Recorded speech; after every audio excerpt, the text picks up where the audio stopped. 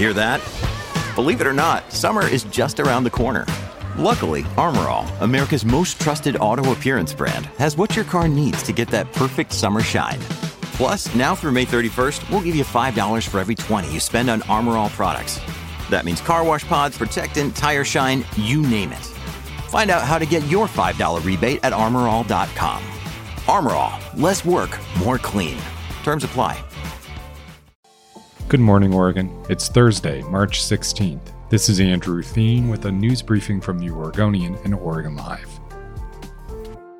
Oregon lawmakers are ready to sign off on $200 million in emergency cash for homelessness and emergency housing programs. The bipartisan package is expected to head from the House to the Senate, where it is also expected to easily pass. The money is in addition to those funds that are expected to be included in the two-year budget working its way through Salem. The main goals are to beef up rent assistance, expand shelters, and protect homeless youth, while jumpstarting affordable housing projects across Oregon. Lawmakers added tens of millions of dollars that weren't included in Governor Kotek's original proposal, mainly to benefit rural counties. For more on this story, check out our Beat Check podcast on your podcast feeds on Monday. Are you one of the many Oregonians looking to buy an electric vehicle? Better act fast if you hope to qualify for state rebates. Oregon is suspending the Clean Vehicle Rebate Program for 1 year starting this May because too many people are applying for the rebate, and that means cash is running out. So buy or lease an EV before April 30th if you're considering it. There are more than 60,000 registered electric vehicles in Oregon. The state program has issued $71 million in rebates over the past 5 years. 1/5 of rebates went to low and moderate income households.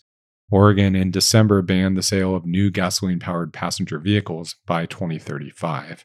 The standard rebate of $2,500 has applied to all buyers who purchase a car that costs less than $50,000.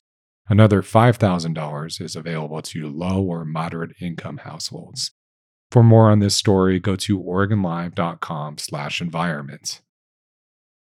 Oregon Governor Tina Kotek is just a few months into the new job, but a poll of 500 Oregonians found she has a lot of work to do. Some 43% of Oregonians have a negative view of Kotek, according to the poll from DHM Research. That's a Portland-based firm. Just over a third said they had a very or somewhat positive view of the North Portland Democrat. The DHM poll has a margin of error of plus or minus 4.4%. Many Oregonians are still forming an opinion about Kotek, who was the longest tenured Speaker of the House in state history. Nearly 25% of those surveyed said they did not know enough to take a side. John Horvick, Senior Vice President at DHM Research, said the survey reflects that Oregon is politically a divided state. Former Governor Kate Brown was consistently rated as the least popular governor in the nation. Finally, this morning, your Portland Thorns kick off their regular season in less than 2 weeks, and as with previous seasons, the viewing options outside of having your butt in the seats at Providence Park are a bit of a patchwork.